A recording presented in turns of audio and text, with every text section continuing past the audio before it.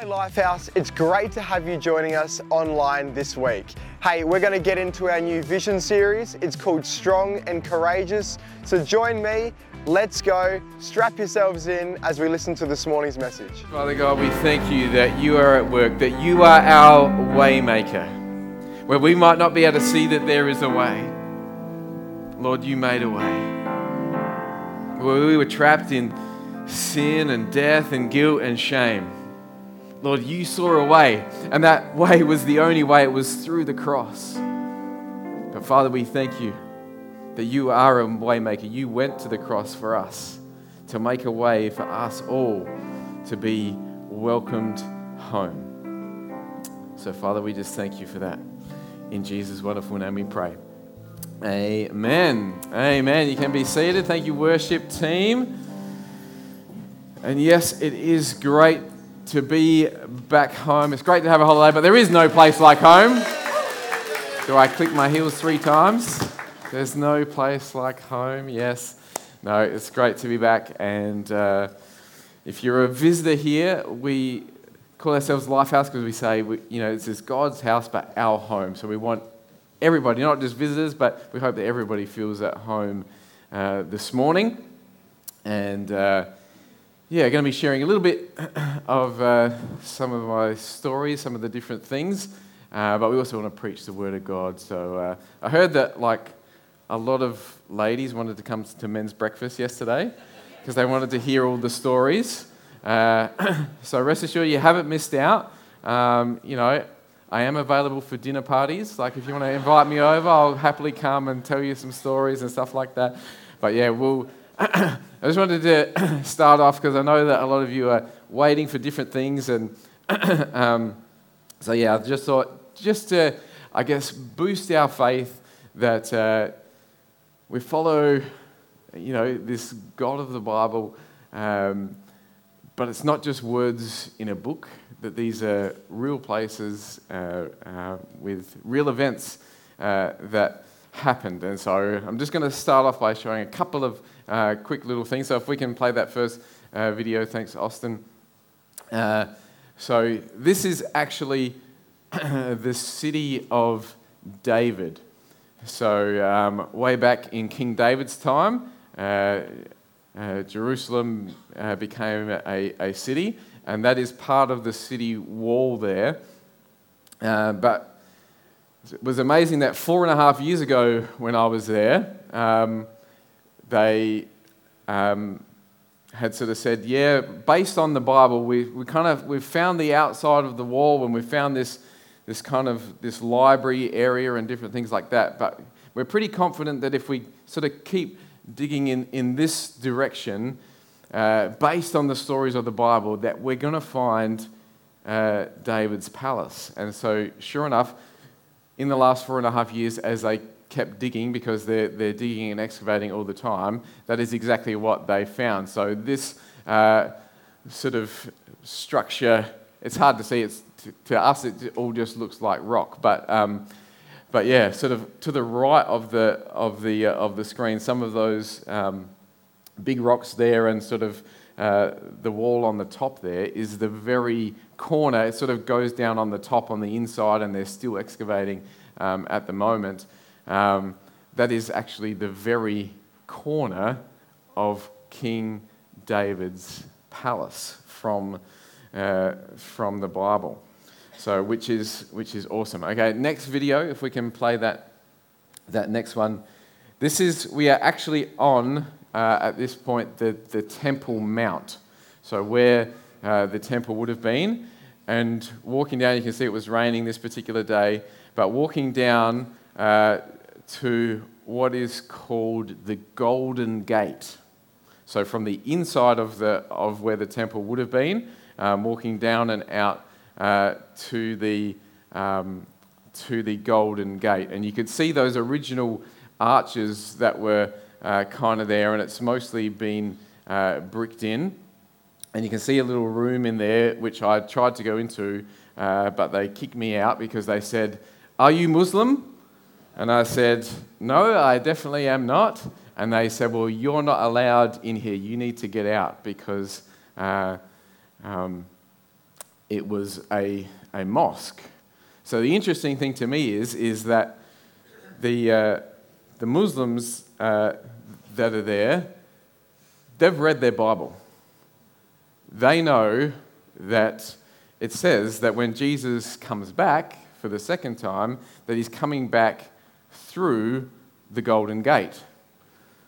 And so they've spent a lot of time and money to make sure that that doesn't happen. And so just on the outside of the Golden Gate, they have put a cemetery so that you can't really, get too close. And you can see that they've bricked up most of it. And from the outside, you can't get in at all. And they've put this mosque sort of on the inside. So you can see where the original things, and so they've bricked up all the inside and put a wall there, because they're sort of convinced that if by bricking it up, they can block him physically, and by putting the mosque there, they can make sure that they're having this, spiritual dominance over the area, and that also by putting the graveyard on the outside, they figure that when Jesus does come back, if he has to walk through the dead bodies in order to go through the Golden Gate, that'll make him unholy. And so even if he does manage to get through that Golden Gate, he won't be the holy Son of God, because he's walked through the dead bodies in order to get there. But what they don't understand is something that we've come to understand, that we kind of know the week that we've had, don't we? And that the fact that you're still here and that Jesus is actually still here as well, that he doesn't mind. The reason that he's coming back is because he knows that we've got uncleanness, we've got dirt, we've got all this stuff, but he's coming back for us to save us, to restore us. And so a couple of bricks and a couple of graveyards is not going to stop him. A stone and a dead body didn't stop him resurrecting the first time, did it? So, but it was great to be able to get away. It was just a holiday for us, which was awesome. 3 weeks away, and that's part of one of the things that the board suggested to us. So a couple of years ago, the board came and they said, "Look, Josh, we want you to keep doing what you're doing for a long time." And I don't know if you know this, but the average length of time that someone is a senior pastor is 4 years. And I'm approaching 9 years doing this job, and so they're just like, "We need to look after you, and so we want you to take like a 3-week block, every year to just, recuperate, rejuvenate yourself so that you can keep doing what you're doing." And so I want to listen to the board. That's part of their job, is to look after the church, look after me. And so like 2 years ago, we booked this 3-week holiday in New Zealand when the travel bubble opened up. So we, paid for it all, got ready to go. And then just before we were due to go, another wave of COVID hit, and the whole trip got cancelled. So we didn't do it that year. And then last year, I thought, instead of having a 3-week block, I'll do a 6-week block, sort of half time, because we're having the puppies are going to be born, and so I'll be able to be at home and work from home a bit, and that'll be super relaxing, right? But it didn't really kind of happen that either. The puppies were a fair bit of work, and there was still a lot of stuff that needed to happen in and around church, and so didn't really get a break that time either. But this time, it was awesome to be able to, have a time where I did nothing. I didn't have to cook. I didn't have to clean. I didn't have to walk the dogs. I didn't have to do anything. I didn't even help the wife. She came the first day and she's just like, "Oh, can you help me, carry the bags to the room, and I kind of said, well, I'm on holidays. I mean, is this a marriage issue? And she's like, what do you mean? And I said, well, like, is this going to affect our marriage if I don't, like, are you going to want a divorce or anything like that if I don't carry your bags? She said, well, no, of course not. And I said, well, then, no, I'm not doing it.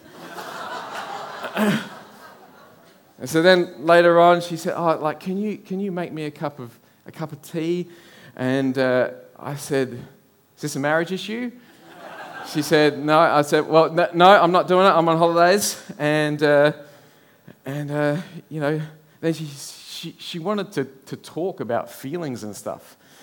And she wanted to talk about all the places that we'd seen. You know, we went to the Garden Tomb, and you know, we went to like a gate that Abraham walked through, and like went to all these like amazing places. And so like she wanted to talk about them, and she's like, what did you think? And like I said, is this a marriage issue? She said, no. I said, no, not going to talk about that. And then it came to night time, and I kind of said, you know, let's, you know, we're here, you know, in the Holy Land. It's night time. You know, we're on holidays. Like, let's keep exploring the Holy Lands, if you kind of know what I mean, guys. And so then she said, is this a marriage issue? I said, no. She said, I'm on holidays.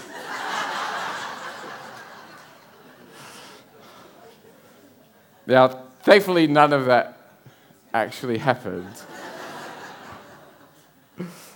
Because although I was on holidays from my occupation, I was not on holidays from my position. So what does that mean? I mean, you take a holiday. When I'm on holidays, I'm not lead pastor of Lifehouse International. But I will always be this side of heaven. I will always be a husband, a father. I'll always be kind and generous and devoted. It's not what I do, it's who I am. See, there will come a time when I'm not lead pastor of this church anymore. Maybe I'll be assistant pastor to Tanika or something like that. She can be lead pastor. But I'll always be those things. There's a difference between our occupation and our position.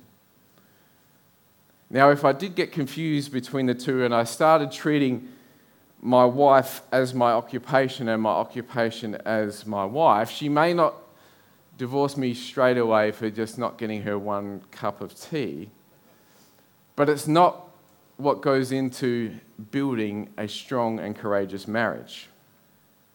You see, strong and courageous is not just like a tagline that we want to throw out there and we just rah each other up each Sunday so that we have enough strength and courage to go out and face the big bad world, you know, for another week. It should affect who we are. Strong and courageous is not just something we do, it's part of who we are. But how do we get from where we are now, with our fears about tomorrow and the kind of world that our kids and our grandkids are going to grow up in, our worries and our anxieties about today, and is this person talking about me and are they against me, to this place where strong and courageous is not just something we feel occasionally when Grace is not on holidays, but actually part of who we are. Hopefully we'll explore that together today. But what if part of that journey towards where we want to be, part of the problem that we're facing, may be the way that we treat God and our salvation? Because maybe we treat God and our salvation a bit like that story of the way that I could have treated my wife on holidays. God asks us to do something. He says, that person over there looks sad, that stranger that you've never met, I want you to go up and encourage them. And we kind of go, but like, they're going to think that I'm weird. So like, God, if I don't do it, will I still be saved? Is this a salvation issue? And God goes, no, you'll still get to go to heaven if you don't do it. And so then we say, well, then my answer is no. God comes to us and asks, you know that money that you've been saving?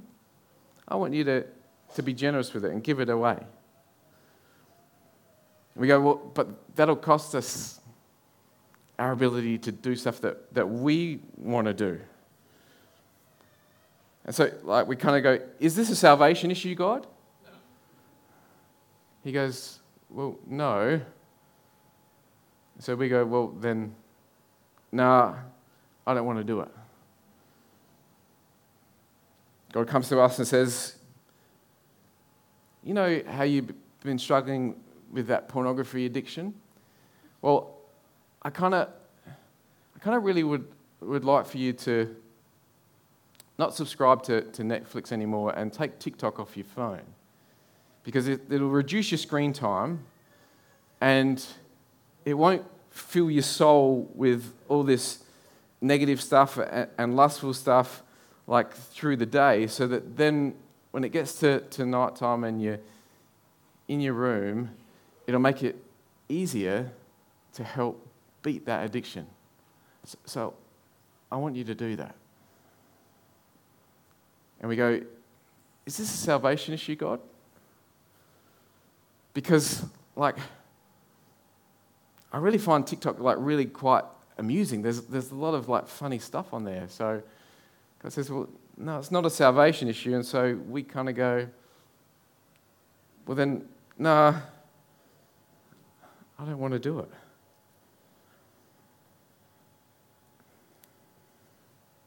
So we kind of treat our answer, just like I wouldn't have a strong marriage if I kept saying no to when my wife asked me to do something. We're not going to have a strong faith, a strong walk with God. We won't be able to call ourselves strong and courageous if we keep saying no, because we think that our occupation as a Christian is just to make it to heaven, is just to be saved. We think if I can just get to heaven, then I can sit back and relax, and I can be on holidays there. That's my job. But salvation is not your Christian occupation. Redemption is your position. It's your identity. Saved, redeemed, forgiven, blessed, beloved, empowered, equipped, strong and courageous are meant to be our identity. Not just in the right circumstances, but always in Christ. You see, outside of Christ, none of this is who we are, and so we can only hope to make it our occupation. But in Christ, it becomes our identity. It was great while we were away on holidays. You might think that this is totally the opposite of being on holidays, but to be able to wake up at 3 a.m. When we were away and watch Tash live online deliver our vision message. And if you miss it, you can go back and watch it on YouTube. But she shared this story about Joshua and his call to be strong and courageous. But why did Joshua need to be strong and courageous in the first place? Because wandering in the wilderness for 40 years was never meant to be the identity of God's children. The promised land was where they belonged. It was where they were supposed to occupy, not just go for a holiday, but actually live and possess the land. The problem was that there were giants in the land. And so for 40 years, the people of Israel let the giants intimidate them from receiving the inheritance that was rightfully theirs. And we can do the exact same thing. There are giants, there are things that we face that we can let intimidate us from receiving the inheritance and the identity that actually belonged to us. So this is why Joshua had to be strong and courageous. So we're going to read the original account of the report that these 12 spies that had gone into the promised land, they weren't there yet, but when they first went to spy out the promised land, this is the account of what happened in Numbers 13. They came back and they said, we came to the land to which you sent us. It flows with milk and honey, and this is its fruit. They had this big bunch of grapes and some other fruit that they had got from there. However, the people who dwell in the land are strong, and the cities are fortified and very large. The Hittites, the Jebusites, the Amorites dwell in the hill country, and the Canaanites dwell by the sea along the Jordan. But Caleb quieted the people before Moses and said, "Let us go up at once and occupy it, for we will be able to overcome it." Then the men who had gone up with him said, "We are not able to go up against these people, for they are stronger than we are."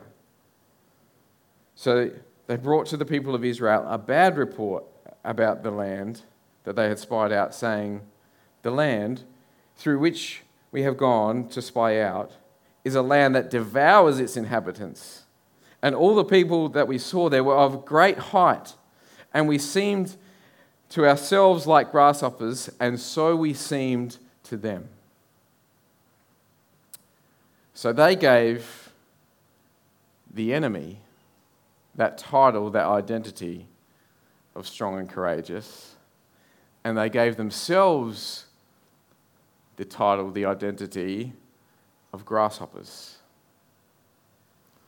And notice how it was not just their occupation, it was not just, they weren't just saying, sometimes we maybe feel like grasshoppers when this happened or that happened, but they said, no, this is how we see ourselves and also how they saw us.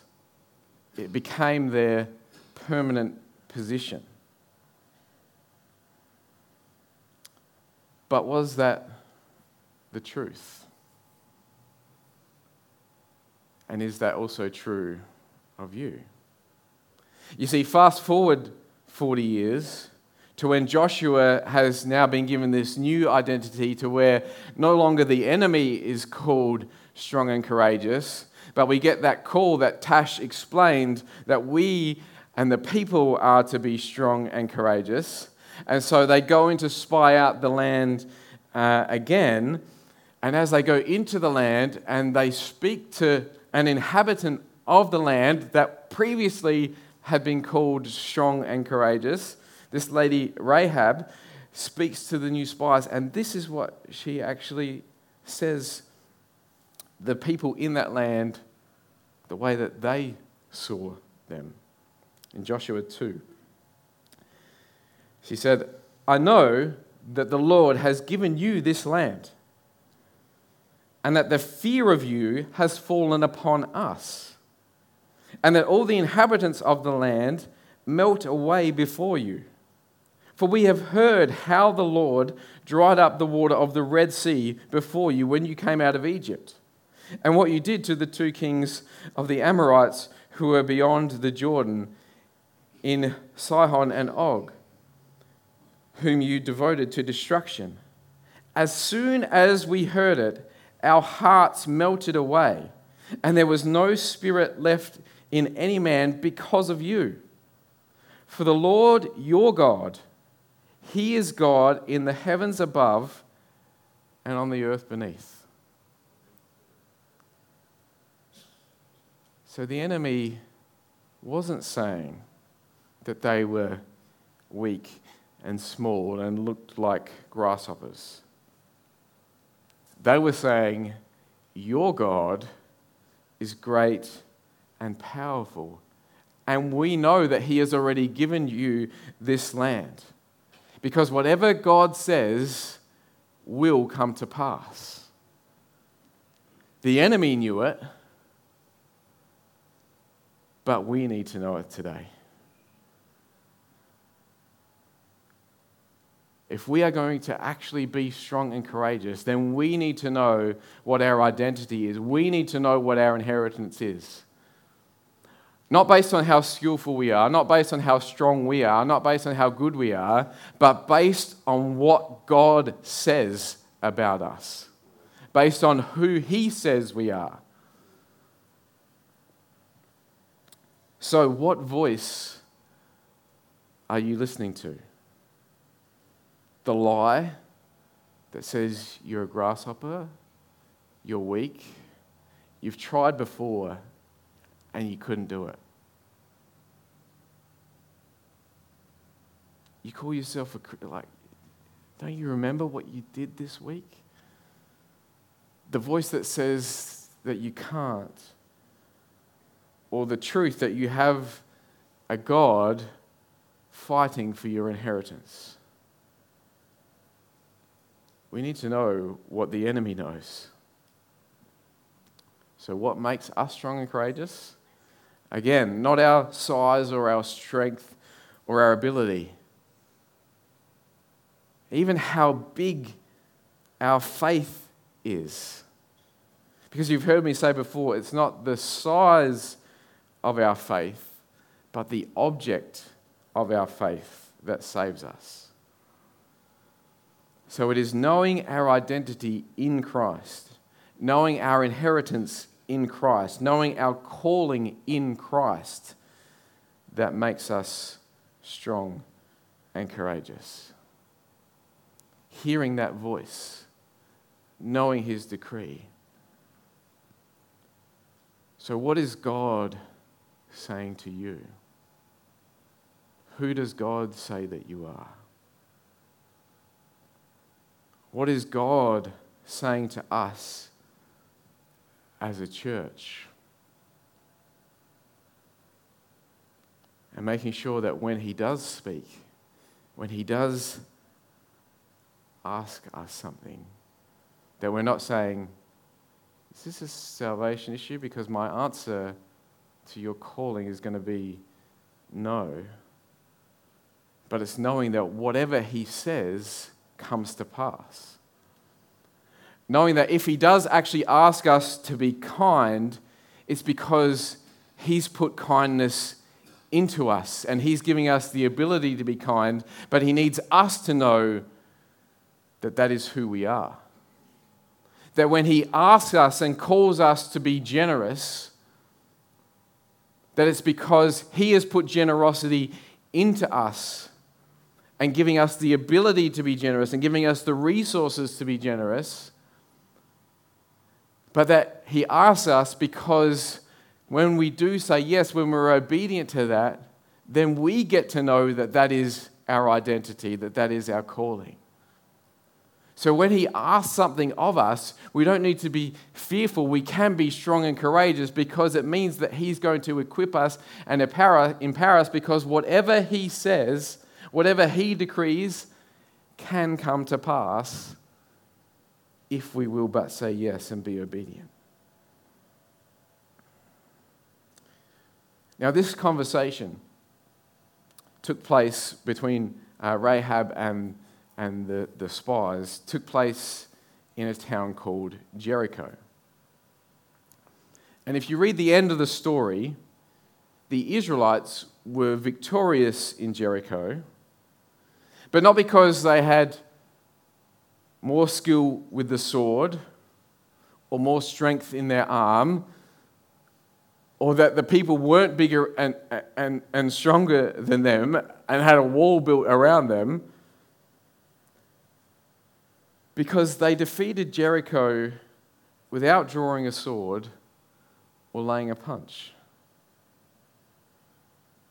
The way that they were victorious and the way that we will be victorious in 2023 was through obedience and worship.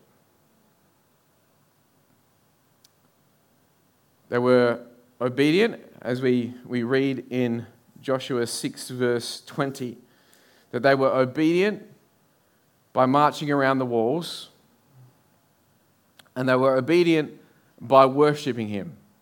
They shouted, they gave a shout of praise, that they blew trumpets, and the walls came tumbling down. Now, I had the privilege of going to Jericho. Jericho is called the oldest city in the world. So it still exists as a city today, back from this time of Rahab. It's now part of what is called the West Bank in Israel. And maybe you've heard of it on the news for all the wrong reasons. So we actually got to stay there. We slept a couple of nights there, and we visited some sites there and some different things. But the first night that we were staying there, we were in this hotel compound that had these big walls around it, and we were sort of up on the second floor. And at 3:15 in the morning, the earthquake hit. So the earthquake in Turkey. Now there was no destruction where we were, but it shook the hotel and woke us up. And so I ran to the window, not knowing what or where the earthquake had originated from, but I went to the window to see if, like in the story, the walls of Jericho had come tumbling down without anyone touching it, but everything was kind of fine and safe there. But as I went to the window and started to look out, I saw a military operation about to take place. So the Israeli Defense Force, the IDF, was out, and they were about to do something, which I thought, well, they're not running an exercise because it's 3:15 in the morning. And so through talking to some of the locals, what we worked out after the events that took place, we worked out what had happened was that 3 or 4 days before, a terror cell, a Palestinian terror cell, had planned an attack on a restaurant. So they actually went into this restaurant with machine guns to kill everybody that was in the restaurant. But when they went in and they pressed the trigger, all of their guns jammed and not one of them fired. But they ran and they fled because they knew that they had been uncovered and that their plan had been foiled. But what we didn't know was that they ran and they hid in 4 different locations all around our hotel. But the IDF had spent the last few days tracking them down, and so under the cover of night, they were about to bring these people to justice. So as I'm standing there watching all of this unfold, I saw drones taking off to go. This was sort of like, and so then the terrorists kind of knew that they had been uncovered, so they came out onto the streets, and they made barricades on the road, and they lit tyres on fire and did all this stuff to prevent the military to be able to come in on the roads. And so I watched over the next 2 hours as the IDF went in. So first of all, they sent in a whole series of big front-end loaders that came and cleared all the barricades, pushed all the tyre fires out of the way as they went in to make sure that the road was clear to bring in their trucks and tanks and different things as they poised for the strike. So then they got into the location, went to all 4 different locations. There was gunfire, so we were hearing machine guns going off back and forward. There was, I saw at least 2 explosions that took place. There was, all the while there was these loudspeakers going off, so, the Palestinian terrorists had these PA systems which they were constantly shouting, Allah Akbar, Allah Akbar, Allah Akbar, which means our God is the greatest. But in the end, 9 of the terrorists were all killed.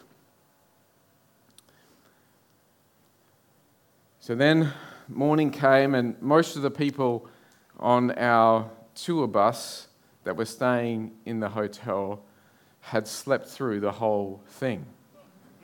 The earthquake, the gunfire, the explosions, the deaths, all of it.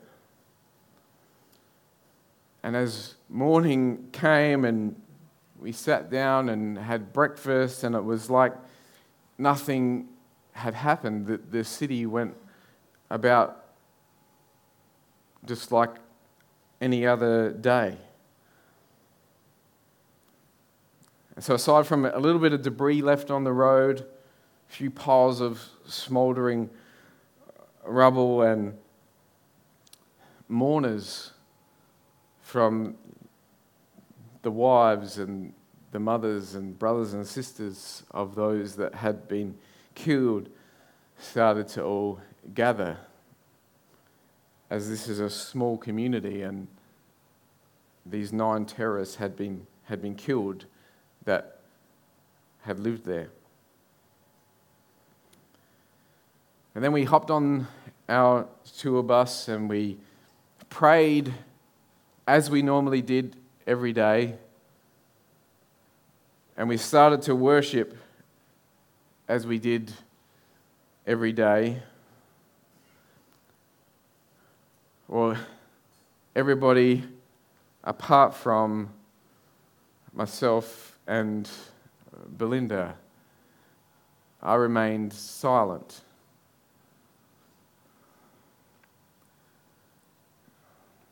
You see, the song that they chose to sing was Raise a Hallelujah. I raise a hallelujah in the presence of my enemy. And you see, the week before that, there was some Palestinian terrorists again that had gone into a synagogue, and this time they were successful. They had killed 7 people, and then as they returned home, they were welcomed home with shouts of praise and adoration. They let off fireworks. They chanted again, Allah Akbar, our God is greatest, as they celebrated killing innocent people. And so I didn't want to be doing the same thing as I saw those people gather to mourn. Yes, they were terrorists, but there were still families that were affected of these people. And so I didn't want to be doing the same thing, saying, I raise a hallelujah in the presence of my enemies, for them to think that I was celebrating the same way that they had celebrated what they had done. So I remained silent.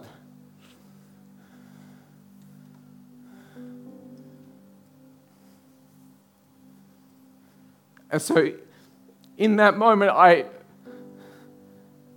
did take a holiday from being your strong and courageous leader. I wasn't strong and courageous.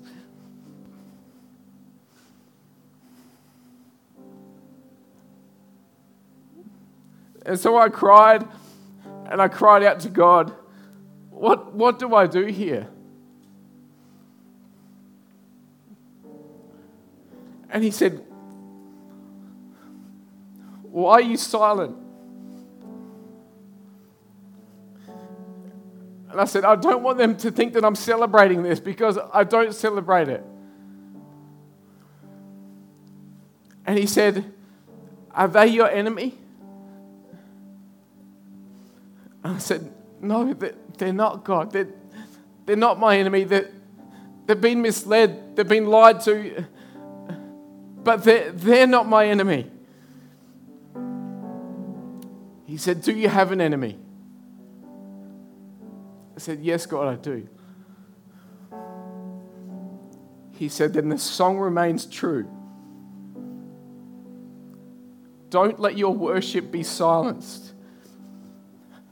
Your worship unlocks your inheritance.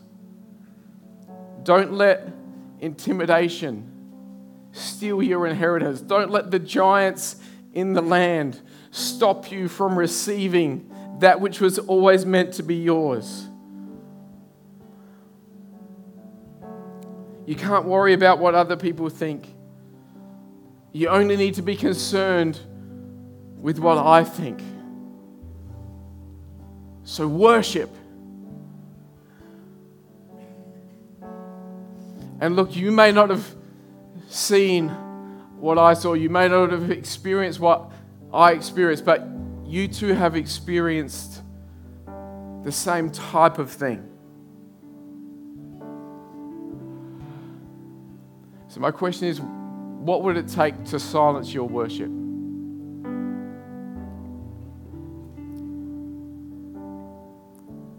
Something fun to do on a Saturday night? Which means that you sleep in on a Sunday. The ability to be able to stay at home and watch online in the comfort of your home rather than joining together as part of a community. The fact that we've all got personal sin, and so we feel unworthy.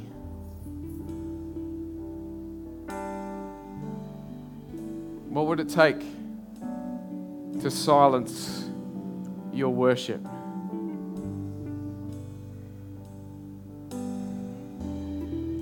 Like me, you have been misunderstood. And we've been tempted to be silenced because of that misunderstanding. As Christians, people may think that our enemy is gay people, that our enemy are people that have had abortions, that our enemy is the left supporting, woke thinking, vegan eating, Disney supporting, Pokemon playing, Harry Potter watching, post-modern, you do you, boo majority that tells us that you're just an antiquated thinking, intolerant bigot that just needs to sit down and be quiet because your time is over. And yes, there are going to be people that misunderstand you, but they are not the enemy. They are the people that we are called to love and minister to, and they are the reason that we cannot be silent. So just like the Israelites and me eventually, today as we approach Jericho, we're going to be obedient and we're going to worship. And as we do these things, walls are going to come tumbling down. Walls that the enemy has put up in relationships, walls that the enemies have put up in our finances, walls that the enemy has put up to silence us. Walls of fear and anxiety are going to come tumbling down in Jesus' name. Because we will no longer be disobedient to the call. Where no is the answer to our question, to the questions that God asks us. As we say, is this a salvation issue? Do I really have to do this, God? which only serves to make our faith weaker. No, our obedience will be fast, will be decisive, and will be complete. We will not be silent. We will be strong and courageous. So let's stand and let's raise a hallelujah together. Let's worship. Wow, what an amazing word that was. Hey, if you felt like you really connected to that word, then feel free to jump onto life.house, click on My Response and tell us all about it. We'd love to hear it. We love having you guys online. We even more want to see you in person. So if you're in Murray Bridge on a Sunday morning, come through 170 Adelaide Road at 10 a.m. and we will see you in person. See you then.